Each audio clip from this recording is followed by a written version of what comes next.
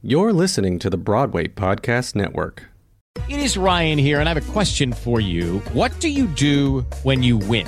Like, are you a fist pumper, a woo-hooer, a hand clapper, a high fiver? I kind of like the high five, but if you want to hone in on those winning moves, check out Chumba Casino. At ChumbaCasino.com, choose from hundreds of social casino-style games for your chance to redeem serious cash prizes. There are new game releases weekly, plus free daily bonuses. So don't wait. Start having the most fun ever at ChumbaCasino.com. No purchase necessary. VGW Group. Void where prohibited by law. See terms and conditions. 18+. Lucky Land Casino, asking people, what's the weirdest place you've gotten lucky? Lucky? In line at the deli, I guess? Aha, in my dentist's office. More than once, actually. Do I have to say? Yes, you do. In the car before my kids' PTA meeting. Really? Yes. Excuse me, what's the weirdest place you've gotten lucky? I never win and tell. Well, there you have it. You can get lucky anywhere, playing at LuckyLandSlots.com. Play for free right now. Are you feeling lucky? No purchase necessary. Void where prohibited by law. 18+. Terms and conditions apply. See website for details. Hi, my name is Tanya Pinkins, and I'm the host of the podcast You Can't Say That on the Broadway Podcast Network. This fall, I have a special treat for you. In honor of my debut feature film, Red Pill, Marissa Lynn Daniels Studio has been hosting weekly conversations with my fellow Broadway colleagues and co-host Sierra Renee about the red pilling of America. These conversations create a safe space for us to talk about the things that are on our mind with an election and a global pandemic. So join us for The Red Pilling of America, a spotlight series every Saturday at 5 p.m. or on the Broadway Podcast Network. You Can't Say That, bpn.fm/YCST. Join the conversation.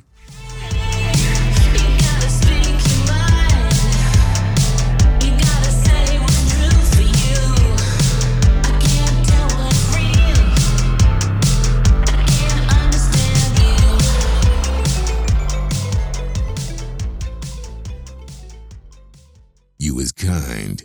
You is smart. You is important. You is dead. Tanya Pinkin's horror film, Red Pill, brings African-American perspective to progressive movement. We are a majority in this country, and we're going to win the election. Do you know what the red pill is? A red pill is someone who infiltrates a group and then destroys them from the inside. This place is spooky. Some people like to live dangerously. Cass, why are you so jumpy tonight? You know what, guys? I'm gonna go back tomorrow. Did you hear about the creature woman that attacked a father and son hunting down here? I don't see the keys. This place creeps me out. I think we should call the sheriff's office.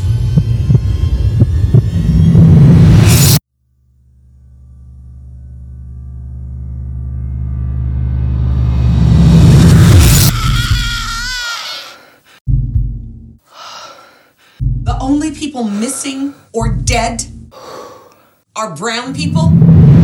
They're after all of us. What do we do, Amelia? We die. But we take some of them with us. So I just learned about Clubhouse 4 days ago. I was just telling Marissa about it, and I opened a room so that other people who may be somewhere in the world can hear us as well, because there's no recording there. It's just a live room and people can come in and hear it. So never done it before. I'm a virgin room. So I'm doing that. That sounds perfect. I like that. Cool. I spent one night till like 3 a.m. I was in a room called Talk Nerdy to Me. And it was all these AI and gamers and neuroscientists talking about things way over my head. But it was fascinating because you can just listen, or you can raise your hand and ask to participate. But you can also just listen in. And then there's like a button for leaving quietly, but there's no texting, or it's just conversation. And you can, so like we're about to have a conversation. So yeah, that's it. Your book, Sand Talk, it changed my brain very early in the process. Someone was telling me a linear story, and I suddenly started seeing it in a new way. I don't know what you're doing, but it changed my brain and just made it possible for me to, I don't know. And that languaging that you call pattern brain, I realized that was a more comfortable way for me to talk about something I experience, which is a kind of, I sometimes quote know things, like this movie Red Pill, which is what inspired these talks, is that I would know things. And when I would tell them about things, people just treat me with contempt. And I knew how this political thing was going to go down this fall. And I made a movie about it because people just treated me so contemptuously for even having the idea. And I thought, oh, that's really pattern mind. I'm not seeing a future or predicting anything. I'm just seeing the patterns that are very obvious to me. So I would love you to talk more about that. It's just not magic, is it? It's like I wake up this morning and I see Charlie Pride has passed away. And I know that by the end of next week, I'm going to have to be eating starch again. And it's like, well, how do those two things connect? Well, those things connect because Charlie Pride is really big over here in the Aboriginal community, like all over Australia. But particularly, you know, in a lot of remote communities where I have really strong, you know, relations and family and all that sort of thing. That's going to go. Oh my goodness! Like I don't want to pick up my phone because I don't want to. Like people are going to be really, really upset. So your local Aboriginal radio stations, they're pretty much 3/4 of all the music is just Charlie Pride. Because for some reason everybody likes country music, except me, but particularly Charlie Pride. That's like the cornerstone of everything. There's even informal rules that between the hours of such and such and such and such, you can only have Charlie Pride. So there's going to be a lot of people are going to want to drink. And so there'll be people who will probably, you know, have like a wake. There's going to be lots of wakes for Charlie Pride. And so that's not going to affect me immediately, but by next week, when people have run out of money for, you know, because they had to have that wake, there's not enough money. They're going to run out of money for you know, food and nappies for the babies and stuff like that. And then they're all going to call me. And I know that next week it's going to cost me at least $500 just in nappies. And I'm not going to be able to eat protein for the next month. I'm going to have to start eating noodles and rice again, you know, which is going to affect my performance. And it's Charlie Pride is going to ruin my bowel movements for the next 2 months. Anyway. I get it. But that's my selfish pattern. That's if I just look at my life. But I guess the book isn't about that. It's about turning around the other way and looking out at the world, not just looking inwards at the subjective and local, but turning that gaze out and seeing what falls out of it. Yeah. And I guess like you, when I first, because it was like, God, nearly a couple of years ago now, put the book out, and when it was getting published, you know, the reaction from a lot of people was, oh, yeah, Tyson, I don't think things are that bad. You know, it's, I think you've gone, you know, the sky is falling. You're a bit Chicken Little. I think you're overestimating the extent of the crisis in the world. You know, human ingenuity will be fine. And, you know, not that many sold. And then all of a sudden the world's on fire and everybody's like grabbing that book and reading it and going, wow, this gives us hope. So it's gone so far the other way. You know, what people thought was pessimism before, they think it's optimism now.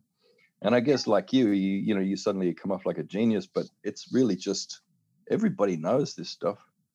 Well, it's available for them to see. They just don't want to see it, or they don't want to face it as a possibility.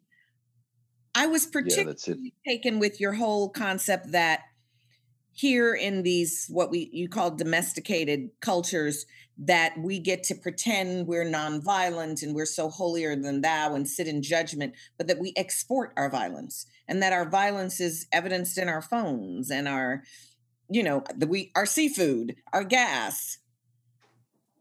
Yeah. Well, it's, yeah. I mean, I don't know if it's evidenced in it, but yeah, I know what you're saying. It's just there. It's in these little safe, anywhere where you're not experiencing sort of violence, in the world as it is. It's a world that's really set up on violence and a very violent system. If you're not experiencing it, then you're certainly benefiting from it. But basically that's what civilizations do. They they outsource their entropy, so their decay, that they outsource that to other places. Violence, incredible violence has to be done in order to confer this much privilege. And then they send that out elsewhere.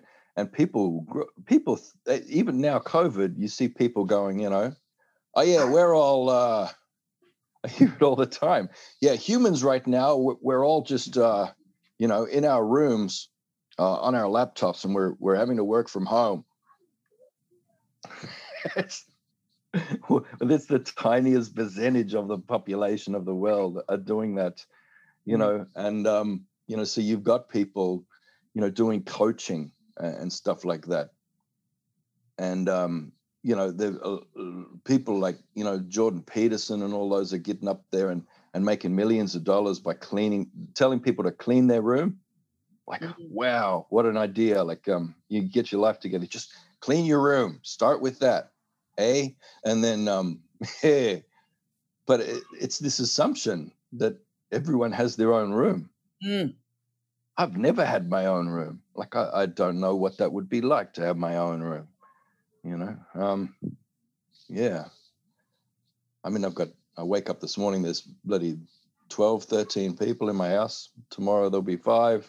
It's, these things shift around, but you certainly don't get to have your own room like most of the people on the planet. So it's these little bubbles, and I don't know, privilege is probably not the right word. It kind of makes it sound like, I don't know, it's not the right word for what it is. Well, I consider that it's not just privilege, it's a grand sort of theft. And this invisibility of these little safe havens that are not very safe. Like they're going to burn soon. Right. Yeah. My quote, the word privilege becomes this dual-edged sword, because for me, it was a privilege to grow up with 5 generations under one roof. Yeah. That I knew, I saw birth and death under my roof. And so there's a way of being and a connection to before me and beyond me that my own children don't have. Yeah, that's it. Look, and you try to put your finger on it, and there's lots of, I guess, in sort of Aboriginal ways of looking, sort of looking at the world and doing inquiry into things, is that when new knowledge comes in, you've got to get to the foundational story of that new knowledge. Like, you really look deeply at that, and where is that coming from? So what's the story for this? And then that has to sort of come in, ritually through everything that you do, and you work with that and figure it out, and then you go from there. And I guess, I don't know, I think the foundational story of this thing we're calling privilege is it's a wrong definition of belonging. And so that affects all your relations, your relationship with people, particularly with the people you fuck, but with the relationship with every single human and non-human entity in the world. Because belonging in this weird Anglosphere culture that's all over the world, belonging means owning something. So there's an ownership to that. So even with your closest intimate partner, that's about even at the deepest and tenderest feelings in you, that is about ownership. So that person belongs to you. But that, when we say this in my culture, when we say, belonging, who do you belong to? Or like, I belong to her, or, so I'll say I say all the time, like, oh, my woman, such and such, that's my woman. And people, like, they recoil, like, you can't say that. it's like, you misogynist, you know, you think you own that woman. And I'm like, no. Like, that's my woman, you know? And Well, if I say she belongs to me, then that doesn't mean I own her. Although we use the word own with the same thing, that means that we're in relation. And that means I can't do anything, you know, without it lining up with her first. You know, it has to go through a filter of us two, the two of us.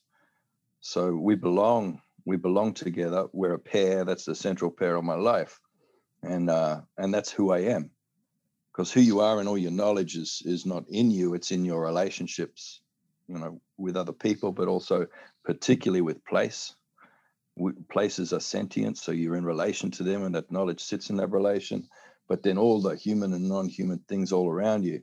So this idea of belonging, that's a human idea. That's not unique to Aboriginal culture. That's how we're supposed to all be, you know. But it's this silly sort of tinkered system that's been placed on the top, you know, for a few people to think that they're greater than everyone else.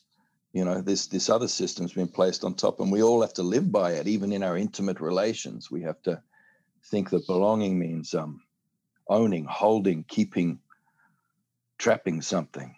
It is Ryan here, and I have a question for you. What do you do when you win?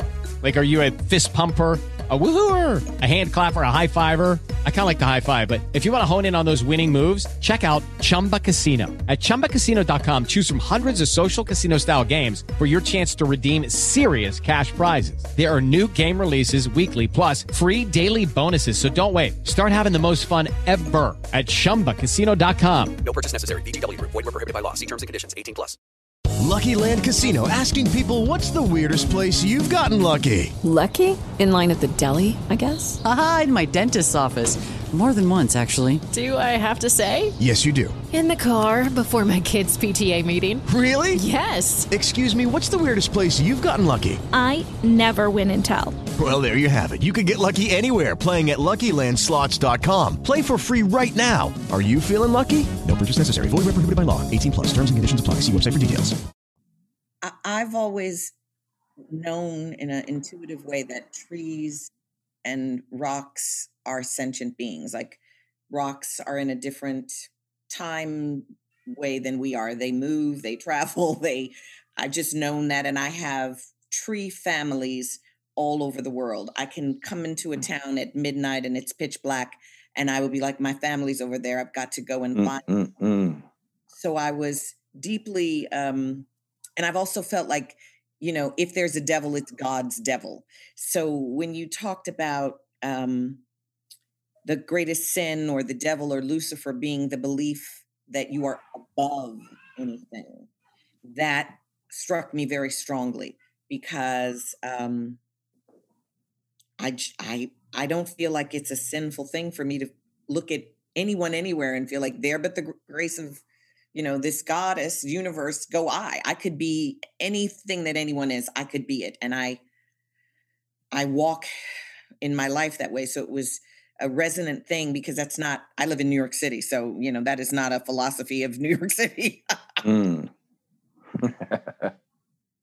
It's funny, isn't it? So we kind of accept this system. We accept a system of structural inequality because we hope that we might climb within that. You know, that we might, because we all of us have swallowed that not red pill. You know, we've swallowed that pill of, I think I'm, you know, I'm greater than, I'm better than other people.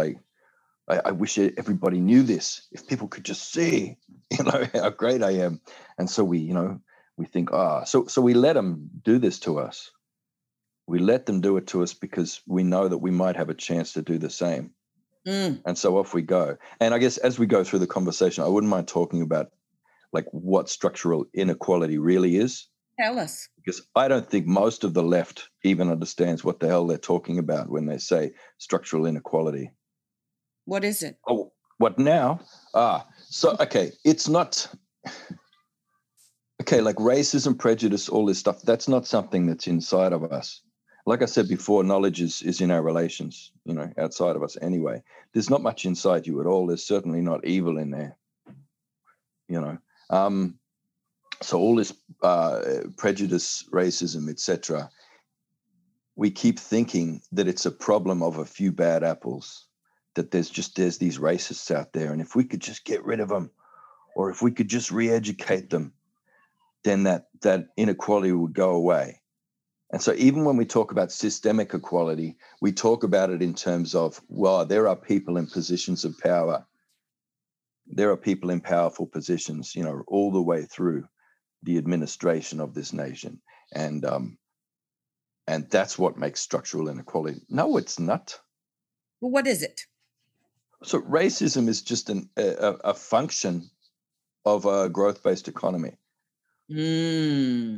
Okay, so if you have a growth-based economy, like just read the first chapter of any economics handbook and you'll go, okay, I see it.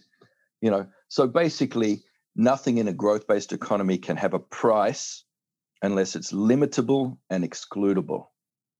So you have to be able to make sure that what you're selling can't be abundant. It's got to be scarce.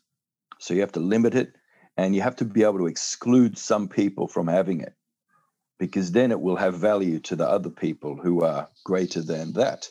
So you need at least 50% of your people, of your population, at any time to be in lower castes.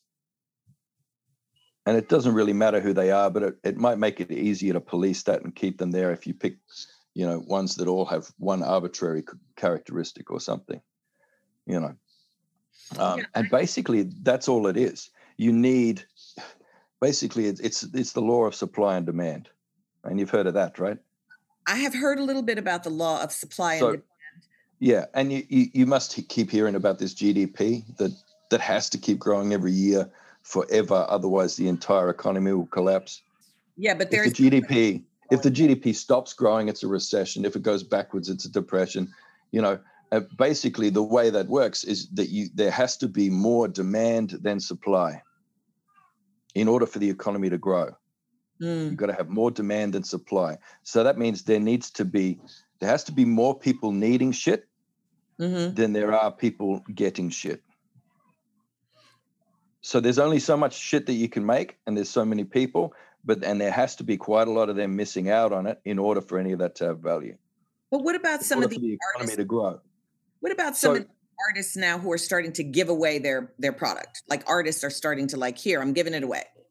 How does that affect the economy? I think I hope that goes everywhere. That's a huge revolution. Because it's funny, there's two things taken that really make all this system work. One of them's art, and strangely enough, because art, for a start, you look at any indigenous language, you won't find a word for art. Art doesn't exist as a separate thing. That's what we do. That's how we make meaning in the world. That's how we make knowledge. That's how we express. That's how we connect with spirit every day of our lives. Every single one of us is a genius artist. But you know what I said about limitability and excludability? Yeah. No, you have to shame everybody and make sure that everyone's policing each other and telling each other, don't give up your day job if they try and draw a nice picture, You're not an artist. No, that's special people. So we choose, oh my God, they're screaming out there. Life is so out. They choose a few people to elevate and go, well, these are the artists, and they pay them heaps of money. And then they have a few stragglers who are hoping to climb that ladder. And, and then we've all got to worship these ones at the top of the pyramid making the art. Stuff that basically what it's for is that art is capital for rich people. Exactly. And it's a fake market. Yeah. And the margins, and there's nothing creative about centers of privilege. So, where all the wealth goes, those people can't create anything because they've got nothing. They're not in the world. They're not in struggle. They're not in life. So you got to go to the margins and either steal from people at the margins, or you've got to, elevate a couple of individuals from the margins in order to have anything coming through. So most of the fashion in the world comes from, African Americans. You know what I mean? Like that's what drives the fashion industry. It's all basically plundered knowledge, from people who have very innovative, ways of adorning themselves because they're just living in, horror every day. So you got to be creative. People at the center can't create those things. So all art, etc., it comes, and all creativity comes from the margins. And basically that becomes capital, for the rich. And capital's the key, because then you come to the other thing that makes the whole thing work, which is land. So 2/3 of the capital in the world is land. And it hasn't always been thus. Mortgages were only invented a relatively short period of time ago. And they were invented as a legal trick to get land off Indians on your big island over there. It was invented as a legal trick to do that. And it worked so well, they decided to just survey every inch of the planet and bring everyone under that. So you have land is no longer land. Land is something that you can borrow against and enclose, and that can be foreclosed against, and you hold it, and it's capital. And you can borrow into infinity against that if you hold it. Yeah, but in order to do that and enclose it, you have to remove the people from the land. And that's only been happening for a couple of centuries. All the people have to be removed from the land. 100 years ago, most of the people on the planet were still living on the land. That was only 100 years ago. And this idea of nations, that was only invented a century ago. So they had to pull everybody off the land and put everybody into these urban or rural town kind of environments, metropolitan environments, and remove them from the land. And the land is what gives you your art. It's what gives you your meaning. It's what gives you your shelter. It's what gives you your food, your sustenance, everything. It gives you that for free. But they've enclosed that and turned it into capital for the basis of this financial system. So we can't have access to that. If we want to have access to the things we used to get from the land for free, if we want to have that, then we have to sell 1/3 of our life to, state and corporate. It's the state and the economy is what provides the things for us now that land used to give us for free. But you got to sell 1/3 of your life, your work, your labor, in order to get that. In order to get what was given to you for free. Exactly. And in a really bad form, starch is not a good thing to eat too much of. And that's pretty much all most of us can afford is a lot of starch. So we get a pale shadow of what the land used to give us for free. And we're all locked up. And we're all like just feedlot pigs. And we need to get out. I love what you said about art as something that we do. That was something I experienced when I was in Bali. And I noticed that the people, the way they made a bag to carry the thing you bought away, like everything they made was a piece of art. Art was what they breathed.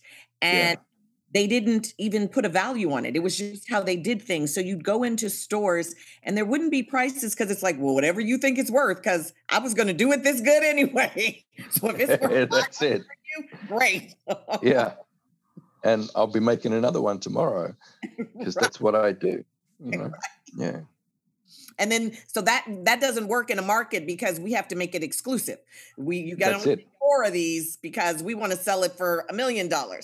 Yeah. And now you can't keep on living your life and doing what you just do naturally because we've now turned your life into a commodity. Well, if you look at, you look at weaving in Indonesia and you look at weaving just, a few hundred kilometers away, weaving in an Aboriginal community. If you went to Indonesia and you killed 95% of all the people there, and there was only a few hundred weavers left, then that would be worth something. Because everything they weaved would be so scarce. It would be rare and exclusive. And once it's rare and exclusive, you're okay. So, you go a few hundred kilometers away to where people are doing the same thing in the north of Australia, and kind of a lot of time, very similar styles with the weaving, making baskets. That basket is worth quite a bit. You're going to pay $100 for that basket from an Aboriginal community, because it's rare. It's very rare. But if you go to Indonesia, there must be 1 million of those being produced a day. over there. So yeah, they're the same quality of basket, but one of them's worth 50 cents and one of them's worth $100. But it's worth that based on this growth-based economy, which requires this invention of scarcity. Requires that things must be scarce and rare. It requires that you kill the goose that laid the golden egg, right? In order for that golden egg to be worth anything. Mm.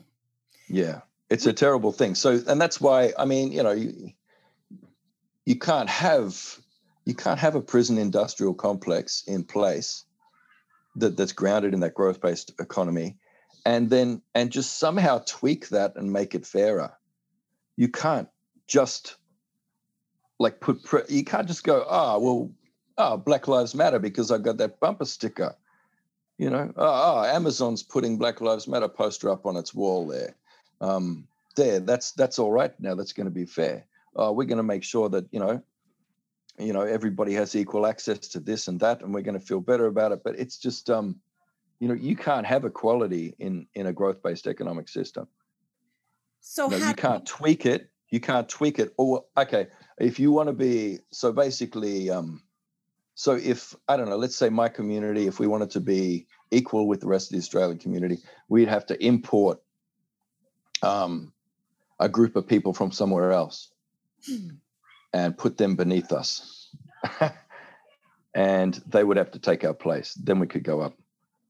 I don't know, if you try putting all this stuff on a bell curve and tweak the stats as much as you can, and you'll find that you can't close those gaps statistically, mathematically, in any other way. It doesn't work in this system of metrics that we have. The maths doesn't work. So what do we for equality? So you have to end growth, basically. You have to end the idea of growth-based economies and go to a completely different economic system if you want people to be equal. You can't make a dog a vegan.